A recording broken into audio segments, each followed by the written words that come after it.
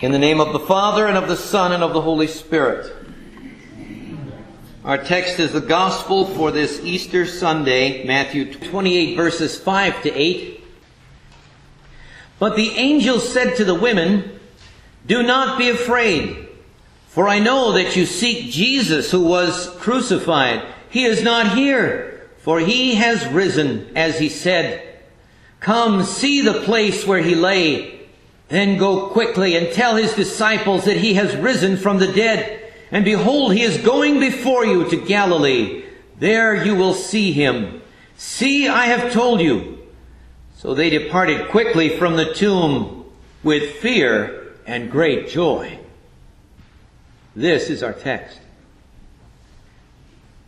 The Japanese soldier Lieutenant Hiro Onoda survived for decades in the Philippines jungle, believing that World War II had not ended. Onoda, with 3 other soldiers who accompanied him for some years, continued to fight the war, killing many local Filipinos. Though numerous attempts were made, mostly by leaflets, but by some pieces of personal mail, to persuade them that the war was over, every such effort was regarded by them as a trick of enemy propaganda. Onoda, who was declared officially dead in 1959, only gave himself up in 1974 when his commanding officer, who had long since retired from the military and become a bookseller, was sent to the island to order Onoda to surrender. Now, Onoda knew that Japan was defeated. He was hiding in the jungle after all, cut off from the homeland, without supplies, hiding from the locals. But he could not believe that the war was over. And even when he was convinced, his feelings were decidedly mixed. He returned to Japan, a national hero. He wrote a best-selling book, No Surrender, My 30-Year War. But he had a hard time adjusting and eventually moved to Brazil. He is 89 and still living today.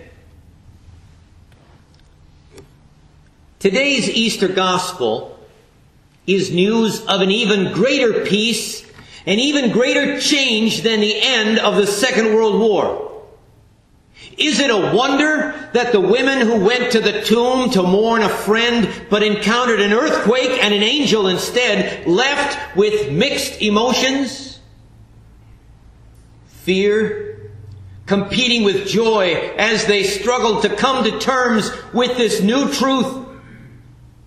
Today, let us acknowledge that the gospel of Jesus' resurrection unsettles our thinking. In the first place, the good news of Jesus' resurrection shows that Jesus is more than we thought he was. Oh, there are many people who will tell you that he's a great teacher, a good man, a martyr for a cause, a hero. All of this is lip service from the atheist and the pagan who want to earn our respect and friendship. Well, let's give them our respect and friendship. But let's not accept that Jesus is merely a teacher, a good man, a martyr, or a hero. For he claimed to be much more than that. And he is either a liar and a charlatan, or he is what he claimed, much more than a good man or a teacher. And he is more than a mere messenger of God, a prophet, or a lawgiver. These are the concessions of the heretic and the freethinker, those who will not submit to God's word, who will not accept God's message without picking and choosing what they like and what they don't like. No, Christ claimed to be more than a prophet and a lawgiver. He claimed to be Lord and God. And that's where the resurrection is so unsettling. The resurrection shows that Christ keeps his promises. We think of the promise, destroy this temple, this dwelling of God, and I will raise it up in 3 days. What a claim to make. But Christ's resurrection shows that he kept that promise. Christ said, about his life. I have the power to lay it down and the power to take it up again. And the resurrection showed that he had that power. He is no mere Lazarus being called from the tomb by someone else. He himself had the power to lay down his life and to take it up again. And he had said that the Son of Man will be betrayed, be crucified, but on the third day he will rise. And the resurrection shows that he kept that promise. He was able to predict the future. And this means that his other promises are true. For example, like this, "Lo, I am with you always, even to the end of the age." That's a promise, and the resurrection shows that it's true. Now imagine, Jesus is with you always, not only when you're doing what's right, not only when you're seated in church at your best, but when you're at home, when you think you're alone, when you're alone with your sins or with sinful companions. Yes, Jesus is with you always. That sounds like good news to those who love Jesus, but to those who aren't quite sure how they feel about Jesus, to those who reject his claim to be Lord, that's got to be awfully unsettling. And there's a part in each of us that refuses to accept his claim, and that's unsettling to us today. Furthermore, Jesus said, "I am the way, the truth, and the life. No one comes to the Father but by me." How politically incorrect to claim to be the only way to God, the only way to heaven. That is so offensive to so many people, and those who believe his word will be offensive to people of the world as well. It's another proof that Jesus cannot be a good man, a good teacher, a good hero. He's either making an arrogant claim or else he is what he said he is. Another promise that Jesus made is that when the Son of Man returns with all his holy angels, he will judge all men. Again, how politically incorrect to judge and to claim that power. But that's precisely what Jesus says. That's the claim that's underscored by his resurrection, and how unsettling that is to you and I who know our sin, our guilt, our failure. For the resurrection shows that Christ is God to be worshipped. He said, "I and the Father are one." And those who saw the resurrection understood its meaning. That's why in our text the women took his feet and worshipped him. Even the doubting Thomas had to exclaim, "My Lord and my God." For Jesus' resurrection shows that Jesus is more than we thought he was. And if that's unsettling, it also shows us that death is less than we thought it was. We thought death was permanent and irreversible, but one more powerful than death is here. We thought that death was an escape, a sleep, but one who is present even to the dead is here. As the psalmist says in Psalm 136, "If I make my bed in hell, lo, thou art there. When I am awake, I am still with thee." Such knowledge is too wonderful for me. It is high. I cannot attain to it. We thought death was a curse, but one able to undo that curse is here. We thought death was the end of all existence, but one who reveals the fate of the dead is here. We thought death had the last word, but one who himself is the last word, the Alpha and the Omega, is here. Those of us who were certain of one thing, death and taxes, our thinking about reality is overturned by Jesus' resurrection.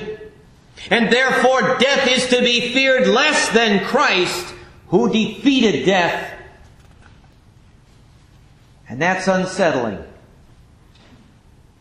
Because if you are afraid of death, fear more the Lord who overcame death.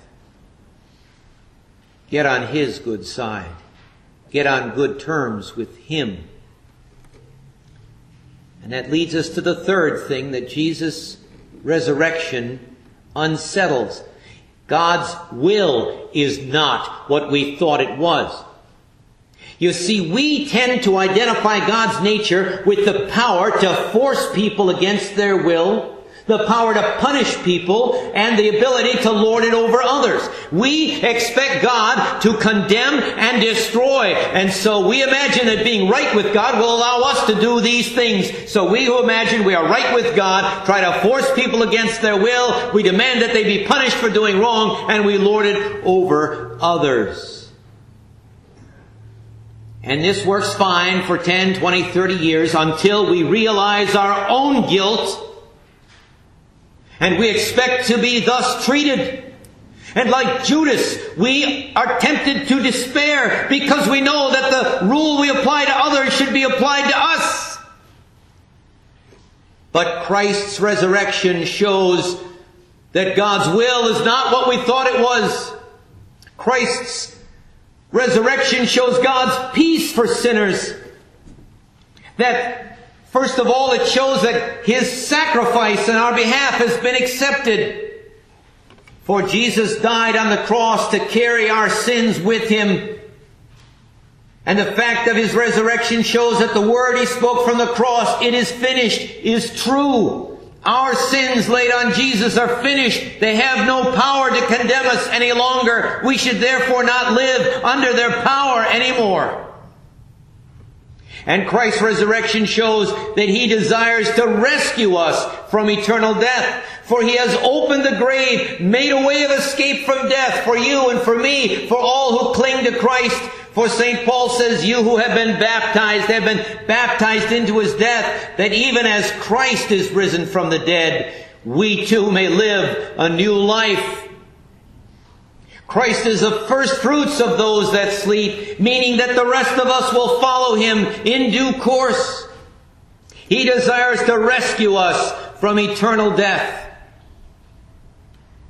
And finally, His resurrection shows that this peace with God and hope of unending life is to be shared with all people. No sooner is the good news of Jesus' resurrection shared with the women, but they're told to go and tell.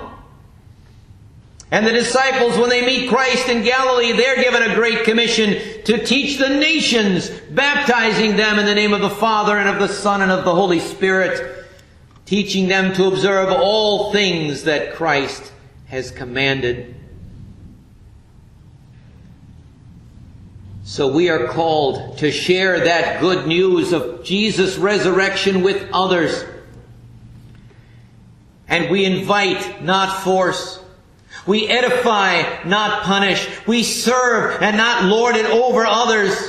For Jesus has set the pattern. He has set the example. For we live by the power of His resurrection, the power to forgive, the power to encourage, the power to teach by our example, and a word in season.